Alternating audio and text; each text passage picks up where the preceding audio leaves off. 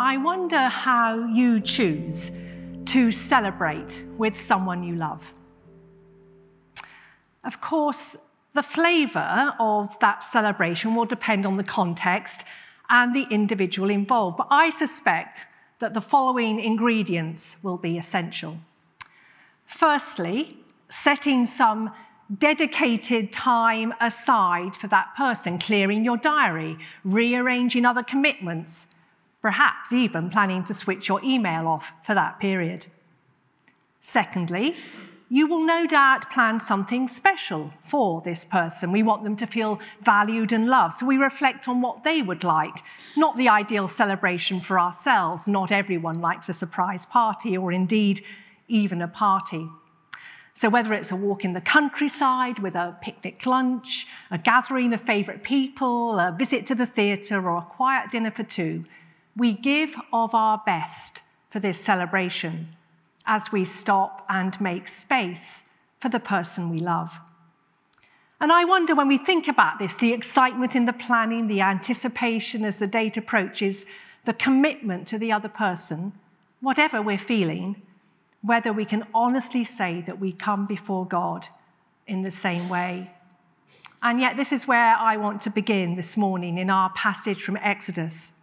We hear that the seventh day is a Sabbath to the Lord your God.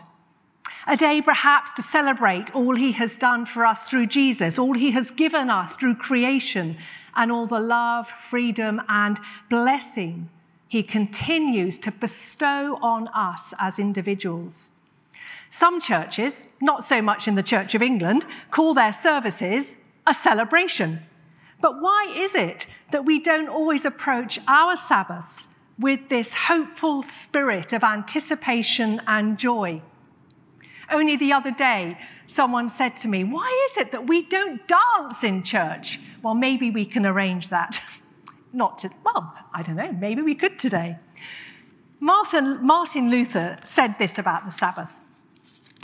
The spiritual rest which God particularly intends in this commandment is this, that we not only cease from our labour and trade, but much more, that we let God alone work in us, and that we do nothing of our own with all our powers. And a 19th century clergyman called Henry Ward Beecher reminds us of the joy of keeping the Sabbath. A world without a Sabbath would be like a man without a smile, like a summer without flowers, and like a homestead without a garden. It is the joyous day of the whole week. Sabbath. As we explore now more about God's purpose for the Sabbath and how that could impact our lives today, I'd like to begin firstly by thinking about the context of the Israelites and their history as they make their journey to the Promised Land. And then secondly, as our understanding of the Sabbath unfolds through the life and teaching of Jesus, we will reflect then on a new depth to our understanding of the Sabbath. And through both, I hope it will become really clear that in order to keep the Sabbath holy and dedicated to God, we have to learn how to trust God for the whole of our lives. And in doing so, we will discover a deep rest that cannot be found in the world. Sabbath. There are two Hebrew words that relate to the Sabbath, both emerging from the Genesis account of creation. First is Shabbat. God taking Shabbat on the seventh day after the work of creation was completed. Shabbat literally means to rest or to stop working.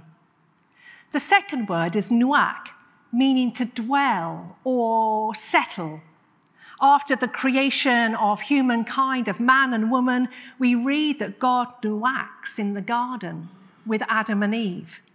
Nuach is more than just stopping. It's giving space to enjoy your home, your family, your friends, God's creation.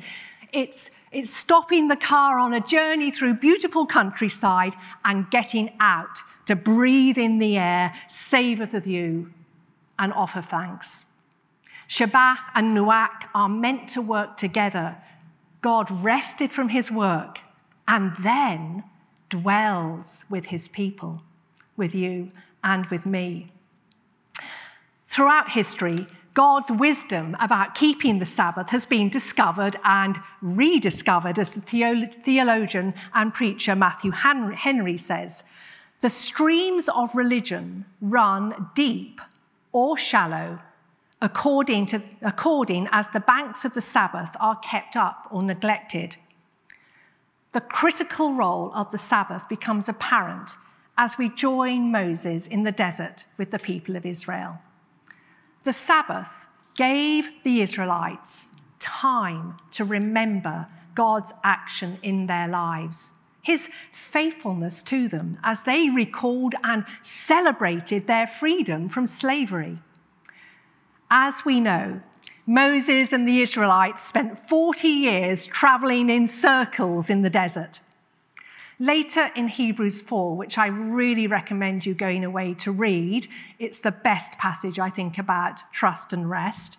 It speaks about God's rest, and we learn from Hebrews 4 that this long, drawn-out journey is in part due to their lack of trust in God.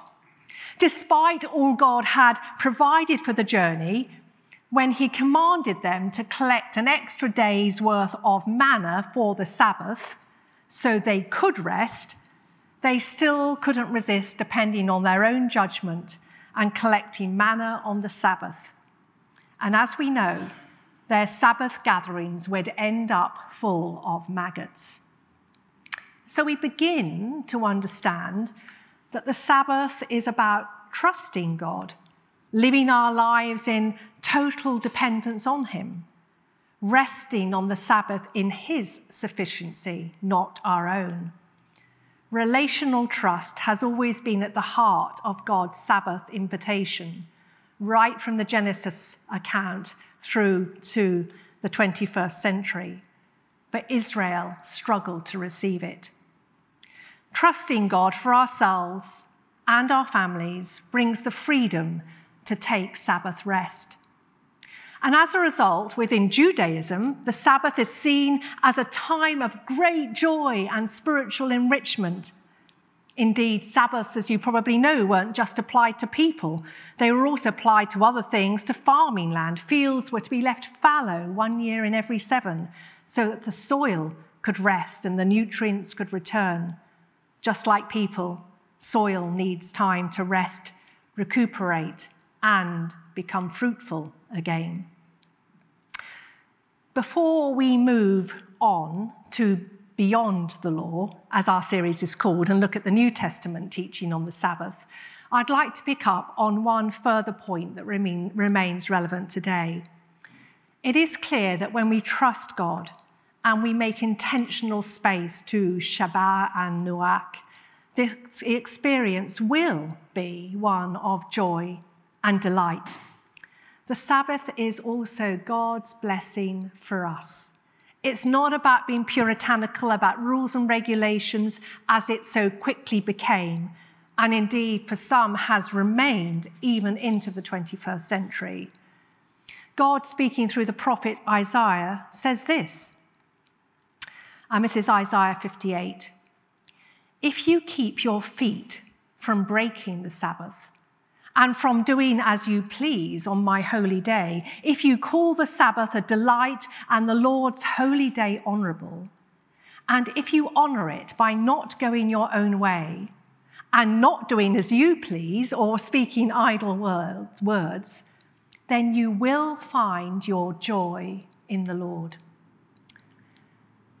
So what about the Sabbath beyond the understanding of the law in the Old Testament? As usual, Jesus turns up and radically overhauls the Jewish religious and social understanding. During the period leading up to Jesus, the Jewish leaders, as we probably already know, has turned the Sabbath from being a blessing into a burden. They had added rules and regulations, layers upon layers of them, into the understanding of work, creating 39 different categories. As an example, the following were considered to be a burden not to be literally carried on the Sabbath. Food equal in weight to a dried fig. Enough wine for mixing in a goblet. Milk enough for one swallow. Honey enough to be put upon a wound. Paper enough to write a customs house notice. Reed enough to make a pen. Can you imagine for the moment the debates and time taken to produce these overly detailed and inaccurate interpretations of the law, rather than taking time to set aside to rest and worship the Lord? And as we reflect on this context, it's perhaps actually helpful, and I found this helpful, to understand the Jewish scholars' thinking behind some of these rules and regulations. As they were seeking to clarify the Sabbath commandment, they reflected back on the Maccabean period, the period 100 years before Christ, where thousands of Jews were slaughtered because they refused to defend themselves from attack on the Sabbath. So there were very many complicated reasons that led to the Sabbath rules and regulations. So it is into this rigid, legalistic, overly regulated context that Jesus begins, as we know, to challenge their understanding of Sabbath living. Jesus continued, of course, to observe the Sabbath, but was not bound by it. As he said in Mark 2, the Sabbath was made for humankind, and not humankind for the Sabbath. In other words, the Sabbath is for our benefit and blessing, not our restriction and burden. And so we see Jesus challenging the Pharisaic law by defending his disciples who pick and eat grain when they're hungry on the Sabbath. When Jesus heals the man with the withered hand in the synagogue, and then later, by the pool of Bethsaida, Jesus commands, if you remember, the man who was paralyzed to not only get up and walk, but horror of all horrors, to also carry on the Sabbath his own pallet, his own bed. Where the Sabbath has been a place of creation, it is now becoming a place of redemption. Jesus, quoting Hosea, says, "I desire mercy, not sacrifice." The fundamental difference between the approach of the Jewish leaders and Jesus is the movement from a precept to a principle, from a command to a guideline, from the precept outlined in the fourth commandment, "Thou shalt not work," to the principle given by Jesus, "Remember the Sabbath to keep it holy." It is the heart and the motivation that matter. And although we're not going to spend much time with that first passage in Matthew, we do see the lack of integrity and authenticity as the Jewish leaders come to worship on the Sabbath. Their ostentatious giving belying any real generosity. Their pompous praying not reflecting their heart. And their flamboyant fasting, which was as meaningless as the rules they expected others to keep. Jesus reminds us that God sees our hearts. Come and worship. Give generously. Pray. But do this quietly, knowing that God sees all and that it is only our audience of one that matters. And for us today, the new covenant we have in Jesus brings a new kind of Sabbath, a Sabbath which we find in Jesus Christ himself, a Sabbath which enables us to find a deeper rest and joy, not just on the day of the Sabbath, but on all days and for all times. We heard in that wonderful passage from Matthew, "Come to me, all you who are weary and burdened, and I will give you a rest."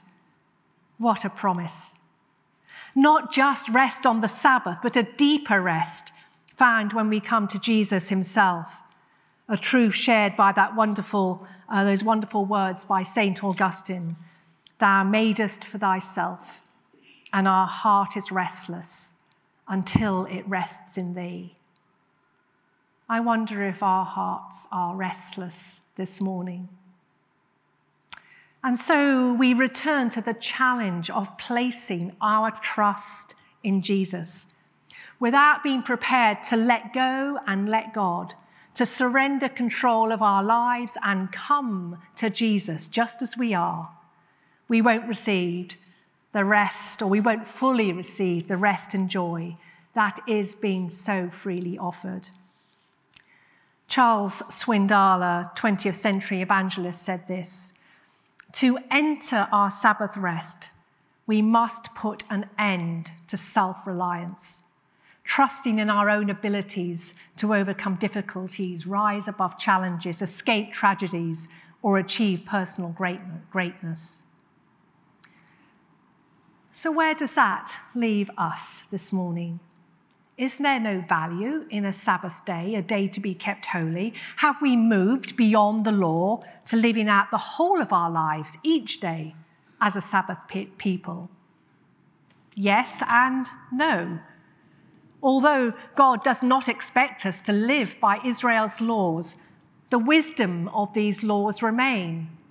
Jesus kept the Sabbath, and the law of the Sabbath is rich with significance for us today. But the Sabbath is not a commandment or a precept that we are bound to. It's a promise that we're invited to enjoy. Sabbath rest is an invitation to practice for eternity in God's presence. It is an act of regular and intentional trust of God's rule on earth. And when we practice this intentional pause, we make space for God to take up residence in our lives. And Jesus has given us some guiding principles by which to remember the Sabbath and keep it holy. But we are now not bound by the law. Our Sabbath should be life-giving, life-restoring, and life-sharing. It should be life-giving, life-restoring, and life-sharing. It may look different for each of us, but it does require us to Shabbat, to stop. And it does require us to Noach, to reconnect with our Creator God, to come together, to worship, to pray, to be encouraged and challenged by God's word, and enjoy being in his presence. The Sabbath is space, first and foremost, to enjoy God's gifts for us, both with the people we love, but also perhaps from time to time with those we find challenging, when sometimes we are called to share our Sabbath space. So on this Sabbath, perhaps we can go away and reflect, maybe over coffee after the service, on how we too can find Sabbath space that firstly honours God and secondly recognises that we all need time to rest and to be restored so that we can be sent out once again to be fruitful in this beautiful world that so needs God's healing and redemption. Time that recognises that we are all called to return to a place where we remember a faithful God who created the world and then rested, dwelling with those he loves, with you and with me. Amen.